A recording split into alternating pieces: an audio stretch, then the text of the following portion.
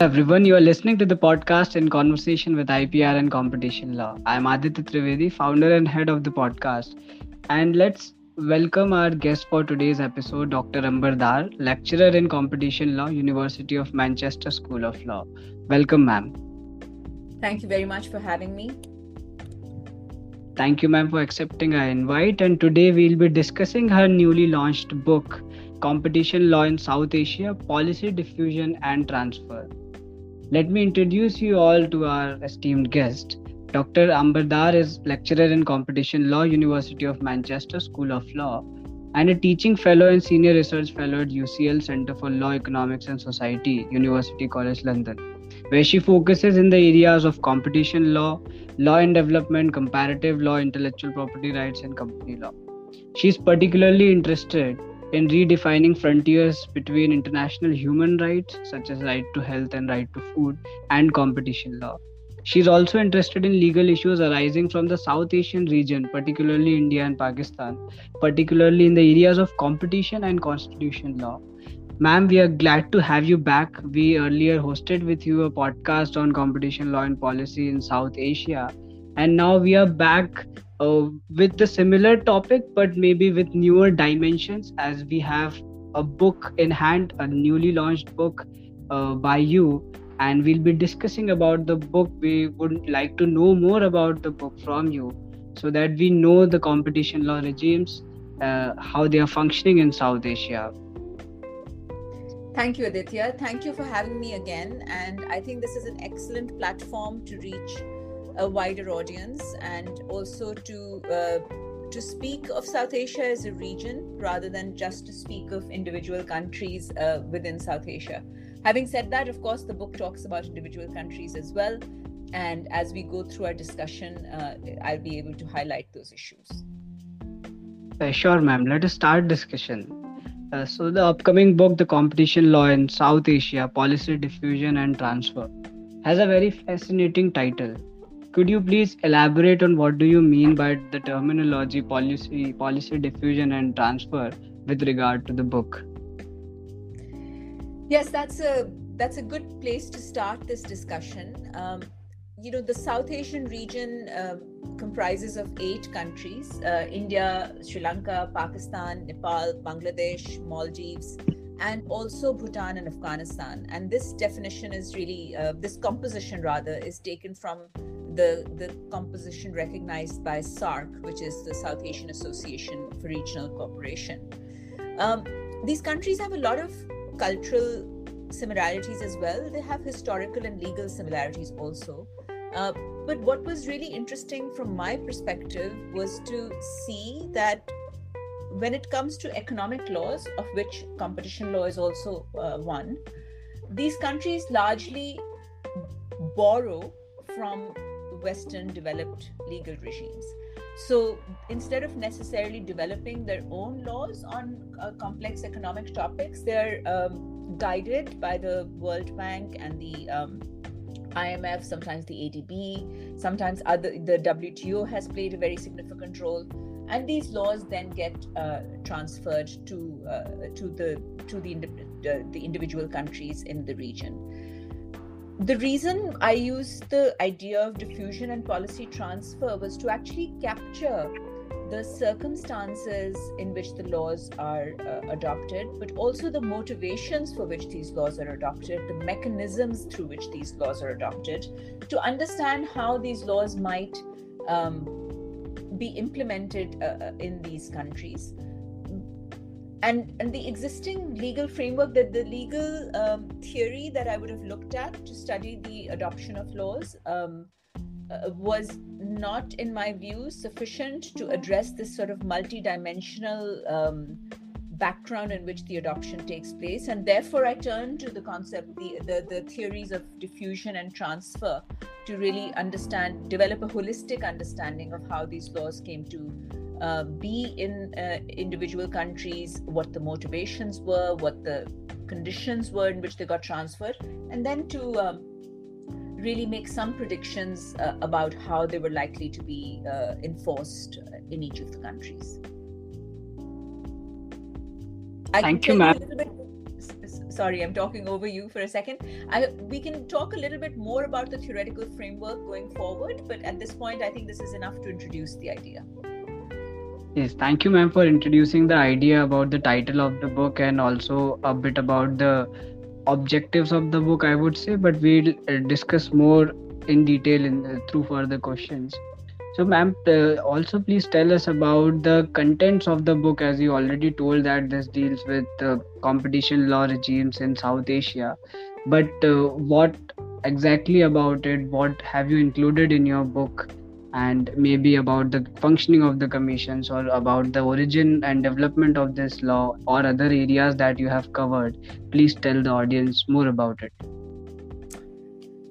Thank you, Aditya. So, just I think a good place to begin is with the reason for the book, really the sort of rationale for the book. And when I was examining the South Asian region, I was quite struck that in the last 2 decades, all 8 of the South Asian countries have adopted modern competition laws. So, India, Sri Lanka, Pakistan, Nepal, Bangladesh, and Maldives have enacted statutes. So, India was in 2002. Sri Lanka in 2003, Pakistan and Nepal in 2007, Bangladesh in 2012, and Maldives in very recently in 2020, actually. Bhutan has a competition policy. It had an original in 2014 and it updated it in 2020.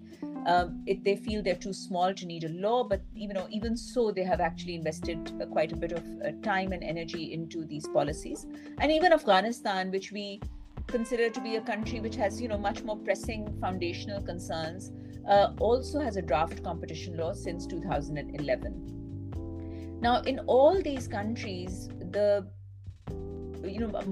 to more or less extent, the impetus or the drive to adopt these laws or policies came from external forces.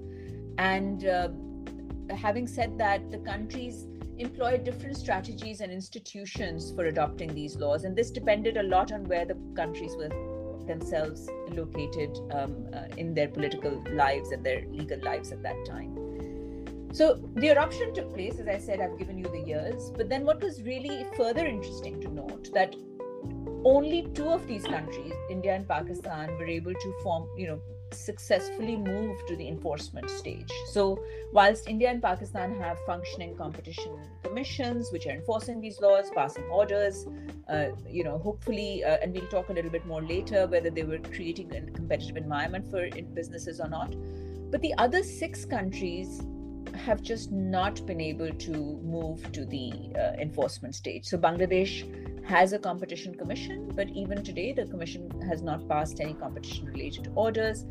Sri Lanka has a competition and markets authority, sorry, not a competition and markets authority, but a consumer affairs authority. But even they have, so they have a diverse ambit, but they have not really passed any competition related orders, even though they have a Director General for competition. And this was a very interesting story that I wanted to explore. So I like to think of my book as a story in 9 chapters. The first chapter, of course, establishes the theoretical framework. So I sort of had to go into the literature, legal literature, as I mentioned, diffusion and transfer literature, and development, new institutional economics literature, to see, can we actually develop a framework to examine the story of, the relationship between adoption and enforcement. What happens at the adoption stage that then influences the enforcement stage? So I was able to do that, and that's detailed in chapter 1. And the idea was that the transfer mechanisms, the mechanisms through which countries adopt laws, and the institutions through which they adopt laws have an important impact on whether the laws have compatibility and have legitimacy in the adopted contexts, and the extent of the compatibility and legitimacy of these laws then impacts the manner in which they're enforced. So chapters 2 and 3 detail the adoption experience of the South Asian countries. We, of course, have a lot more knowledge about India and Pakistan. So chapter 2 focuses on India and Pakistan, and then chapter 3 focuses on the remaining 6 countries. It looks at the preconditions of transfer in each countries, the way they were engaging with international bodies to adopt laws, what kind of discussions, if you know about those discussions, what kind of discussions were taking place, where the discussions were taking place, were they taking place in the executive branch or were they taking place in parliament? What was the sort of depth of the parliament? Was it even if it was taking up the law, did it have the capacity to really understand what the law was all about? So really quite a holistic and contextual approach of the adoption experience. The next sort of chunk of chapters 4, 5, 6 and 7 examine and compare the Indian and Pakistani implementation experience in greater depth, because as I mentioned earlier, these are the only two countries that have moved to the enforcement stage. So by observing their enforcement strategy, we can actually understand how the adoption process had linked the enforcement strategy in each country. So I examine and compare this from several different perspectives. I do a more sort of overview, what are these authorities, what kind of sectors they're going into, are they taking more suo motu notices, which means they're acting on their own initiative, are they responding to complaints? Of course, the idea was that if they're responding to complaints, that means the law has kind of resonated with the stakeholders and they're able to claim their rights before these authorities. I was also looking at how these countries are interpreting the laws. Are they looking more to international precedent, like legal precedents? Are they just applying foreign precedents? Are they undertaking some sort of a domestically contextualized analysis? If yes, is it sufficiently anchored in economics, or is it still formalistic and legalistic? So spent a lot of time looking at the the interpretation strategy as well. And of course, to keep it focused, I picked up one area of competition enforcement, which was cartels and anti-competitive agreements, and examined how the countries were interpreting those provisions. And hopefully the idea was that if we understand how they're enforcing the analytical tests for cartels and anti-competitive agreements, then we will be able to extrapolate some conclusions for other anti-competitive activities as well. And I also looked at how they devised their penal strategies, like how were they punishing those they found guilty of anti-competitive practices. And finally, I also examined how the adopted, the sort of transplanted or transferred institutions, competition institutions, were interacting with the pre-existing courts in these two countries. So here you have a competition system which is meant to work in a particular way, but then you have the courts which have their own rules, and what is that interface like?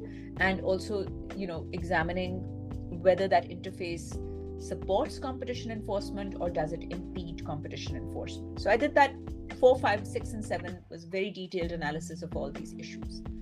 Chapter 8 then goes back to the South Asian countries, and as I mentioned, they haven't moved to the enforcement stage, but I was able then to see how they could harness some of the learnings we made from the Indian-Pakistani comparison and inform their own stages. And the interesting discovery here was that several South Asian countries, especially Bangladesh and Sri Lanka and Nepal, had actually made some institutional progress towards a competition enforcement system, but they were what I call it a hiatus stage. They were in a limbo. So they were caught between adoption and enforcement. So they had adopted, they had completed that process, but they hadn't moved to implementation. But instead of looking at this hiatus stage as a failure, I saw it as an opportunity for these countries to learn from their counterparts within South Asia and harness their potential and really use the hiatus stage to pave the way through competition advocacy to create a culture of competition, to create more information about competition, which could then help future enforcement. I also recognize that, notwithstanding the somewhat successful story of India and Pakistan, both India and Pakistan had also been through hiatus stages. And I focused on those hiatus stages in India and Pakistan, what stage they came at, how those countries responded to the hiatus, and how then that response helped the future enforcement. So really, this was a story of hope also for the other 6 South Asian countries, and especially those that were further along the adoption implementation continuum. The final chapter, which is chapter 9, sort of moves beyond the story and says, for the successful enforcement of these laws, it is actually important to connect the enforcement with the broader economic goals for which these countries adopt economic packages. Often competition is part of the economic reform package that they adopt.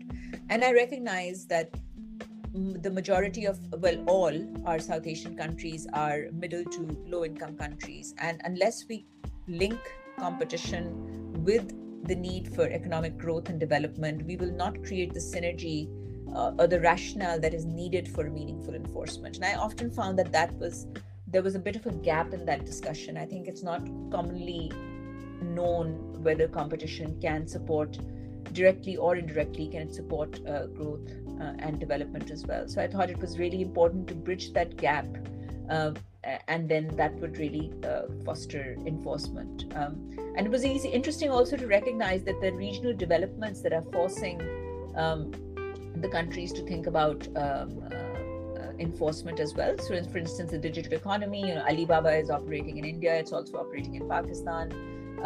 The platform, there are platforms now that countries are engaging with. For instance, Daraz has operations in several of these countries. And then can the operation of these platforms actually force the countries to up their game and also to look to each other to see how competition enforcement is taking place across the board? So that's really the book in 9 chapters. Yes, thank you so much, ma'am, for listing all the contents of the book, telling us about all the 9 chapters of the book, all their themes and the contents. When we understand the competition regime in South Asia, and you have worked on it, you have written book on it, do you think that when we compare South Asia, yes, we understand that there are economical differences, but when you understand the principles of competition law, or say the enforcement regimes in competition law in South Asia, can you differentiate the regimes in South Asia versus the rest of the world? We have to learn a lot from mature jurisdictions, but I want a comment from you on South Asia versus other jurisdictions. Okay, so this is a really interesting question because competition regimes are of various types all over the world. Even Europe, which seems like a monolith to us when we are sitting on the outside, and we really focus on the European Commission decisions, but we forget that Europe comprises of many member states, and each member state has its own law, and each member state has worked out what kind of competition authority it needs. Should the competition authority have the powers of investigation and adjudication and punishment as well, or should it simply be investigative authority, which then refers a case to the court and the court takes it up? These are known as the different models, the monistic or the dualistic models, and there are other models as well. What is the relationship between the competition regime and the courts? Are the courts deferential to the competition regime, or are they actually more sort of inquisitorial? Do they really check the Commission's economic analysis as well? So, of course, the big difference between US and EU, they're very different enforcement structures. So the EU is monistic. It has a EU Commission, which investigates and adjudicates and punishes, whereas the US has, the jurisdiction is divided between the Federal Trade Commission and the Department of Justice. So I think that background is just to say that variation exists around the world, and we see the South Asian region mirroring that kind of variation that exists around the world. So what we have in these 8 countries are quite different models of competition enforcement. So India and Pakistan are actually very close. They're almost identical model of competition enforcement. Both have a competition commission, which is formed as an independent body. In India, it's known as the Competition Commission of India. In Pakistan, it's the Competition Commission of Pakistan. Orders of the competition commissions of India and Pakistan are appealable before tribunals. India used to have the Competition Appellate Tribunal up until 2017, I believe, and it was then replaced by the National Company Law Appellate Tribunal, the NCLAT, which is now also the tribunal that hears competition appeals. Pakistan did not have a competition appellate tribunal for the first 3 years or so of the life of the law. But in 2010, it adopted the legal provision for establishing a competition appellate tribunal. There have been issues whether that appellate tribunal has always been, had quorum or not to hear cases, but that is the route, that if you have a decision of the commission, it can be appealed to the tribunal. And if people are dissatisfied with the decision of the tribunal, then that can be appealed to the Supreme Courts of India or Pakistan, depending on which country you're in. That's one model. The Bangladeshi model is similar but different. So the Bangladeshi model also has a competition commission of Bangladesh, but there are certain orders that it can't pass, certain criminal order, certain sort of criminal matters that can be reviewed, cannot be reviewed. So there is a very different model in Bangladesh. Nepal has a very completely different model. It has it doesn't have an independent authority for competition. It has a government department, and it has what they call a market protection officer, and the market protection officer can basically bring a case to the court. So instead of adjudicating itself, it can bring a case to the court, which sounds more like the US FTC model. Sri Lanka has the Consumer Affairs Authority, as I mentioned in my introduction to the book as well. The Consumer Affairs Authority has a wider ambit. It looks at much bigger issues beyond, I should say, not bigger, but beyond competition. It's looking at trade, it's looking at consumer welfare. Again, more of an FTC model than a sort of standalone competition authority. It can pass some orders, but as I mentioned earlier, it has not passed orders yet. So what we see is a tremendous variation in the region, and we see different relationships between the competition authority or the board and the pre-existing setup in the country. But the final point to take away from this is that that's okay. Having different models is okay. That's not a problem. But I think understanding what your model is and then understanding where the interventions are required to make it work is really the focus of my thinking, not what the model is. But yes, variations exist. Sure, man. Thank you so much for enlightening us about this very particular question of mine with respect to South Asia versus other jurisdictions. We have discussed this in previous episode also, but we have seen certain updates in the jurisdictions. With respect to India, we see that yesterday on 29th March, Competition Amendment Bill was passed by the lower house of the parliament. And this would make an upgrade to the competition law of India, bring a lot of changes to the existing act. And we might see certain amendments in other jurisdictions, not sure of other South Asian countries. You might be better able to comment on it. But we see mostly application of competition law in India and Pakistan when we hear about the cases or court orders or judgments from even Supreme Court of both the countries. With respect to this, can you please also highlight the objectives of the book and secondly, the research methodology adopted in the book so that the audience can understand these perspectives in a better way? Yes, thank you, Aditya. That's quite a sort of vast question. Certainly, the Indian amendments have been in the offing since 2020. I think there was the draft bill was there, and before that there was a committee to study what kind of recommendations should be made. The Competition Law Review Committee made its recommendations, then the bill was debated, and now, of course, it's been passed by the lower house. So I think there's hope that we will actually see the law amended very, very shortly. It's certainly been a long time coming, and I think India has a presence, sort of is host to a large digital platforms. Amazon and Google have had their cases in India as well. Recently, we've had the Supreme Court of India has endorsed the decision, the Google decision also. But it has, I think it's amended some remedies. So India, I think, is really leading when it comes to the understanding the significance of the digital economy and how competition can play a role in managing the digital economy. So I think India is definitely ahead of that. India has also adopted, or at least working on adopting, a proper privacy regime as well, because what happens with the digital economy is that these digital platforms are collecting data, and India is already thinking about, what do we want to do with this data. I think there's some critique there as well, that India's privacy regime is not, it's sort of patchwork a little bit. It's not holistic. It's sort of involving too many layers. So I think that would be another area that I think India would be putting its emphasis on and looking at that. So I think it's a two-pronged, and we see both these things coming together.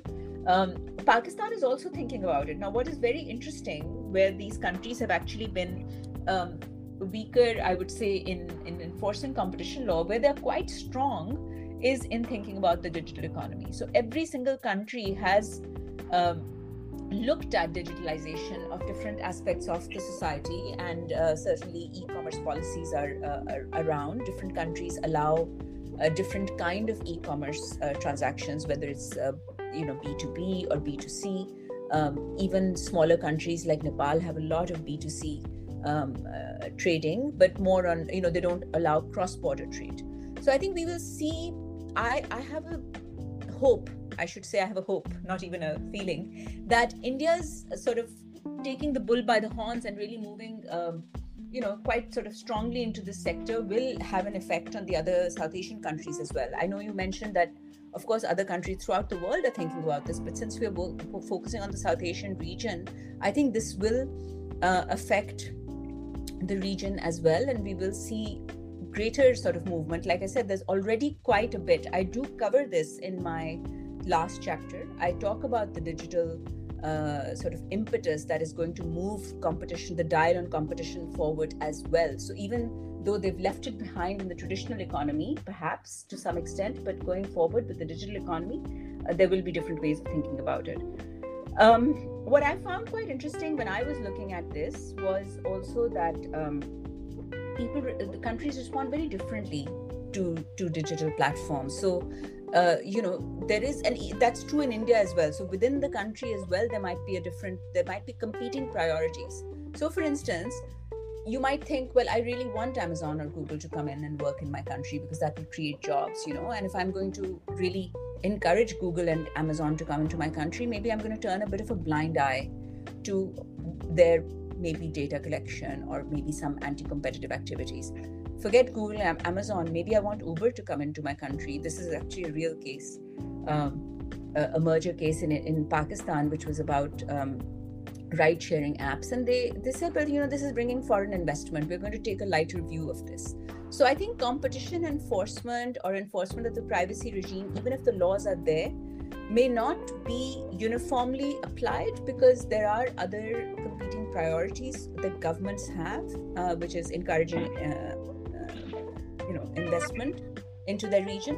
So let's see how this happens. So we'll have to see whether it's race to the bottom or race to the top, as we say in diffusion language, which means that sometimes when one country, such as India, adopts strong laws that might be harsher on certain businesses, then other countries might say, well, I'm going to keep myself weak, so because that will attract more people to come to me.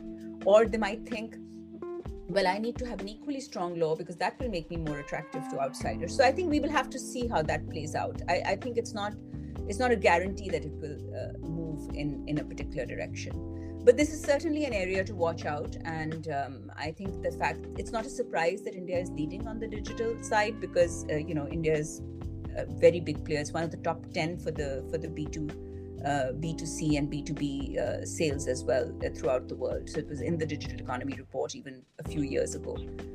So it's not a surprise that India is making that move. But I think a little bit late, to be fair, but I think better late than never. So still very good that it's doing this. The second part of the question was about the research methodology, but let's see, maybe you have another question and I can come back to the research methodology. Sure. So I was just commenting and Thanking you for appreciating Indian regime. Yes, I also understand that it has been late because a lot of market developments were taking place since 2010. A lot of market openings were taking place. I have a very theoretical question in mind, or maybe you can call it philosophical, but I understand that South Asian countries, since they are culturally bound together, they were not originally capitalist if we understand their history. And we have a lot of social welfare legislation, especially in India.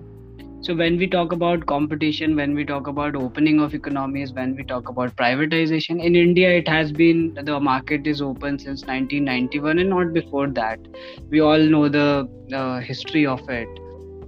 And when we talk about capitalism, neoliberalism, as it has been talked recently, do you think that South Asian regimes have some reservations towards competition law or privatization, as you have also discussed competing priorities within the nations? So, what do you want to comment on this very perspective of reservations of South Asian countries towards competition law? So that's a really interesting question. And I do appreciate that you're looking at the history, especially Indian history. I think it has tried to, the legal history and economic history has tried to always strike a balance between social objectives and economic growth objectives. Pakistan has been more capitalistic in its mindset. Maybe not in its culture, but in its the leadership mindset has been more capitalistic. I think it's been more aligned with, the Western sort of neoliberal agenda than India has been. In fact, I think if when Pakistan was made in 1947, there was this idea that 20 families, there was this concept of 20 families which migrated from India to what was British India at that time to Pakistan, and it was their money. So it was always that capitalist money that has fueled the economy, and we're still very much in that capitalist mindset. Maybe not in the society, but definitely in the legal regime. What I've noticed in India in the last, I would say, several years is that at the government level, India is now much more aligned with the capitalist neoliberal thinking as well. And a very good example of that is, for instance, the 3 farm laws that were introduced and then repealed a couple of years ago. They were very much in the sort of global economic agenda and not necessarily aligned with India's socialist thinking, which of course the movement then, the pushback was on the socialist thinking that, is it really good for people or is it good for economy? And the idea that there are 2 different things, that what is good for the economy may not be good for the people. Whereas in many countries might say, well, what is good for the economy will eventually be good for the people as well, because we'll give them, livelihood. So I think at this point, if we are to take the Pakistani governments have been more capitalistic. I think now they're taking more of a socialist stance, but I think that's more rhetoric rather than reality. India definitely much more capitalist, aligned with neoliberal thinking. I think in fact that is one of the successes of the Modi regime, if I might say, that I think that's how they pitch themselves, that's how they portray themselves. They're business friendly, they're investment friendly, they're trade friendly, and I think that's very much the image. Bangladesh, when they were adopting the law, had very serious reservations about social justice, and they said, look, this law, is it going to be good for our people? So, they were delaying and desisting, but the law they adopted eventually is not making much of a concession to the sort of socialist idea.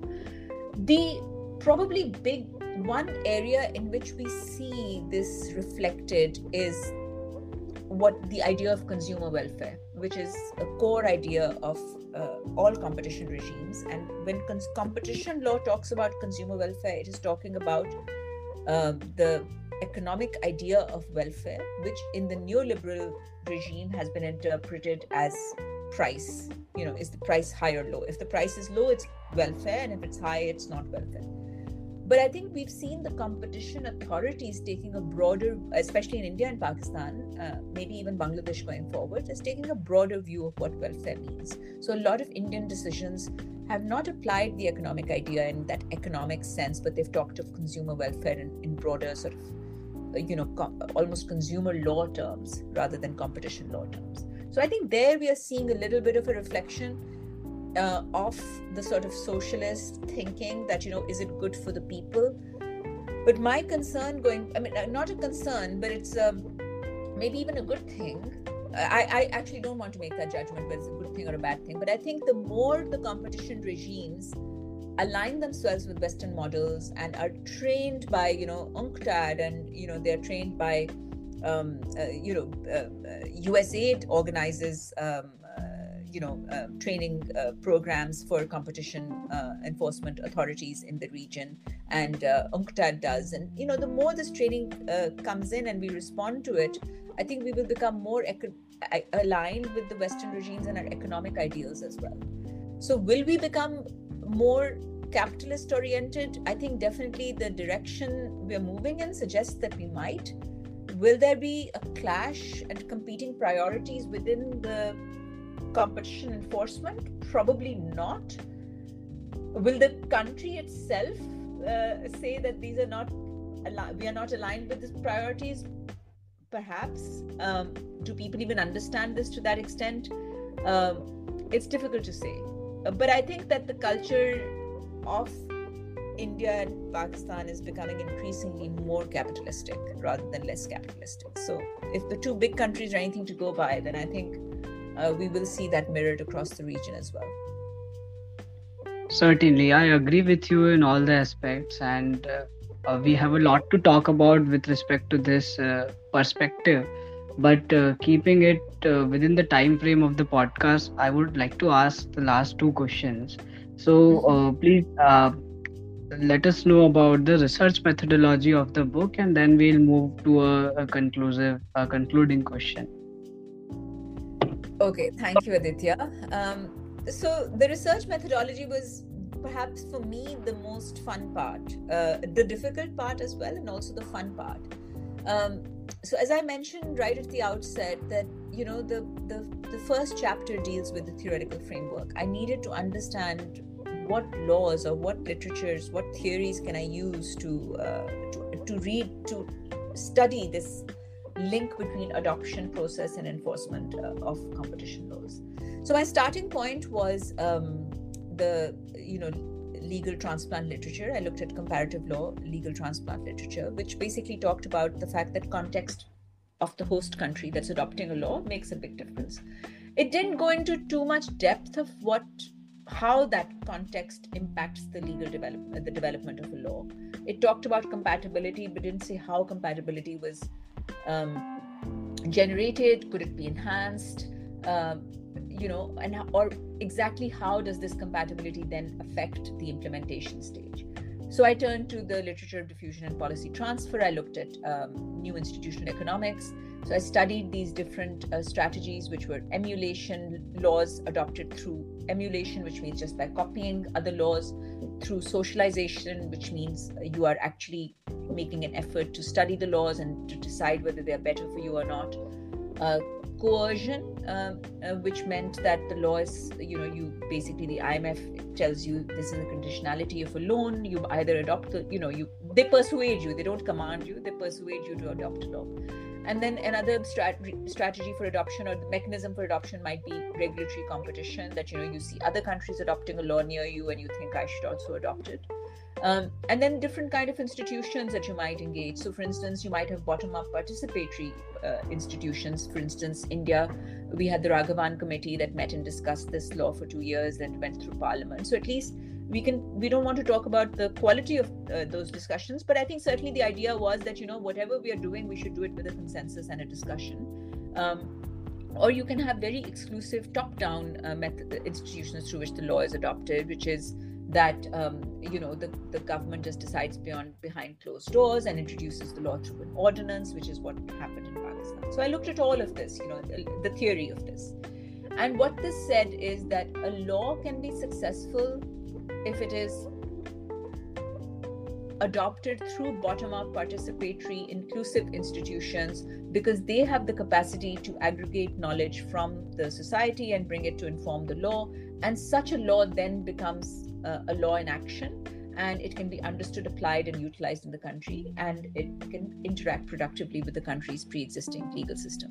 So with all these three literatures in hand, I developed what I call an integrated analytical framework, which means I divided the adoption process into three stages: the deliberation stage, the formal adoption or enactment stage, and then finally the interpretation and enforcement stage. And what I did was I took elements from each of these three literatures and I mapped them onto this process, and I said, how can we give depth to the to the process of adoption? So for instance, at the deliberation stage, we looked at the pre-existing conditions and the nature and range of the legal institutions that existed in the country, and looked at what kind of motivations existed, what kind of transfer strategy they were hoping to develop. So that happened all at the deliberation stage.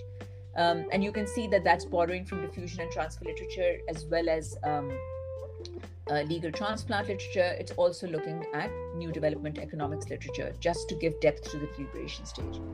The same idea was carried through to the formal enactment stage, again looking at the nature and range of institutions, which is a new institutional economics idea, and also looking at the diffusion and transfer literature to see whether the strategy, whether it was, if let's say it was you're emulating at the deliberation stage, are you continuing with emulation, or have you now started socializing the law? So it's really studying that in depth. And finally, at the enforcement stage, again, looking at the benchmarks for success which had come from the legal transplant literature. So actually examining the enforcement to see, is the law being utilized by the public? How is it being applied? How is it being understood? What is its interaction with the pre-existing authorities? So really using those benchmarks from the legal transplant literature to study the interpretation and enforcement stage. So that was one part of the methodology, which was the developing the research, the analytical framework. The second part was the data. What do I study it through? And the data I used for my research were decisions of the Indian and Pakistani competition authorities and courts related to competition over a 10-year period. So implementation in Pakistan started in 2008. So we went from 2008 to 12-year period, I would say, 2008 to 2020. And in India, which actually adopted a law much earlier, the implementation was also delayed till 2009 and then 2009 to 2020. So we had a good 10-year period over which to compare and see, I developed indicators. So I went into each sort of enforcement decision and I picked up different aspects of it. For instance, was it filed on the basis of a complaint? Was it filed on the basis of a suo motu notice? And what that meant then. So for instance, if a law is always being applied through suo motu notices, which means that the competition authority is itself taking notice, then it means that the public is not adopting the law or utilizing the law, but it's only the authority imposing the law. Whereas if it is coming up through complaints, that means it has a broader sort of social understanding in the society and people are coming forward. Similarly, I looked at how the indicator was, one indicator of each decision was how many foreign judgments does it cite.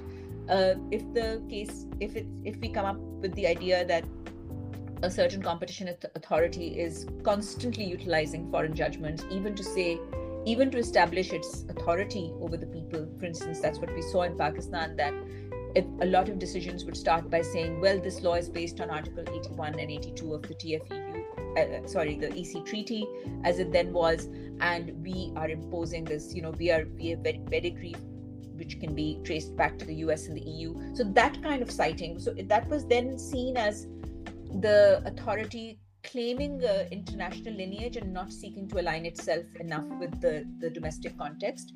In India, we didn't see any of that happening. It was always much more about, this is the situation, this is the law. So that was one indicator. How is this, the adoption process, is it influencing how we interpret the law as well? Are we more embedded locally, or are we looking to internationally to understand the law? So there were 10 indicators I developed. And I studied the Indian and Pakistani enforcement strategy broken down into 10 indicators. across 10 years. So it was quite a mammoth empirical analysis. And I think that provided some really interesting insights as well, which I hope if you read the book, you will find interesting. And then one of the sort of the core method, the factor that I was studying was the extent of compatibility and legitimacy. So examine the adoption stage through these methods, as I mentioned, to see whether it could be said to have generated compatibility and legitimacy, and then examine the interpretation or enforcement stage to see how that compatibility and legitimacy plays out in the enforcement. Is it making a difference or is it not making a difference? So this will be, if you want it in the book, it's you will see all of this in chapters 4, 5, 6, and 7 of the book. Right. Thank you so much, ma'am, for telling us about the research methodology. I really appreciate the depth of the research, and if the audience and the people read the book, then they would exactly know all these 8 countries, the South Asian countries, their perspective towards competition law. And that's, I think, that the objective of the book is to make people aware about the law, and also the academicians, enforcers, and the lawyers, I would say.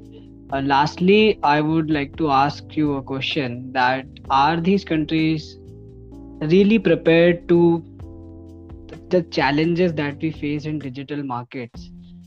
We understand that this debate is ongoing, and even mature jurisdictions a lot of issues with respect to digital markets, or say, uh, even we have Web3 now. We have a lot of technological updates now. When these acts were enacted in 2002 or 2007, 8 or 2012, or even some in 2020, as you pointed out, a lot of technological upgradations were not there.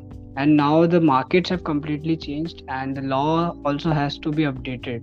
But we see that some of the countries in South Asia haven't even developed the preliminary or foundational stage of competition law, or primarily the enforcement side of it. So lastly, your comments on, are these countries, excluding India and Pakistan, are other countries, the 6 of them, prepared to the challenges in digital markets, and how open are they to the digital markets? Yeah, that's obviously the question for the sort of hot question, which has the most relevance today and going forward as well. The answer, unfortunately, is that I don't think we are well prepared as a region at all. I mean, again, leaving out India and Pakistan, we've talked about them already. They're still making some efforts to be better prepared. The other countries are also making efforts, as I mentioned earlier. They are, they've all set up, digital committees or bodies to study the different aspects. But I think a lot of this depends on how much these countries are engaged in the digital economy as well. So I think we have to also see digital penetration and digital entrepreneurship in these countries. Now, India may have very high digital penetration and digital entrepreneurship. Certainly, we are seeing quite a bit of it in Pakistan in different sectors as well. But it's at a small scale in Pakistan. India, I think, is playing with the big players. In the other 6 countries, let's leave Afghanistan and Bhutan out of it. I think it's very limited. I think it's very localized. Let's put it, so what I see with the digital economy penetration is that it's localized. It's not as international facing. And maybe that is the reason why they don't feel the need to develop this area very much. But that, I think, would be a mistake to leave it too late. So I think it is important to focus on this and to bring it up to speed, because there is a potential. There's a potential for development in these countries through the digital economy, which maybe they've not been able to harness through the traditional economy. So I think that to take advantage of that opportunity, it's also important to bring your laws up to speed so that you can then compete at an international level, and yet safeguard your own interests as well. So one can only end with a note of hope. As I mentioned earlier, I think there is some hope from platforms like Daraz, for instance, which is actually operating in several different countries. And And I think the amendments in the Indian law will actually see more activity in the region as well on the digital side. So I think the future is definitely to watch out for. It's interesting. Thank you so